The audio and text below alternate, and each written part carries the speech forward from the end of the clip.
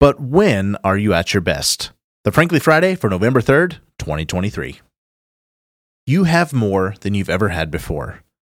But when are you at your best?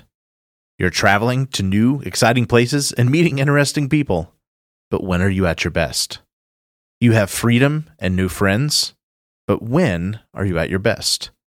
Look back on your best seasons. Look at the people you want to be like. Look at the version of you that you want to be like. When are you at your best? I have learned that I'm at my best when I seek to understand more, not to have more. I'm at my best when I choose to be happy about the hard work, because it is a choice. I'm at my best when I prioritize conversations with my wife.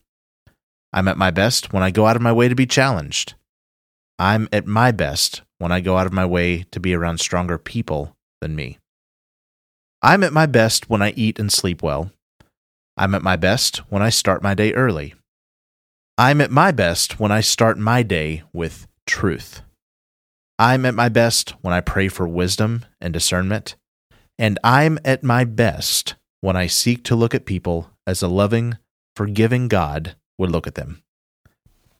I'm at my best when I realize that my best is just a few choices away. And I believe that you are too. Suppose I'm right. What would those choices be?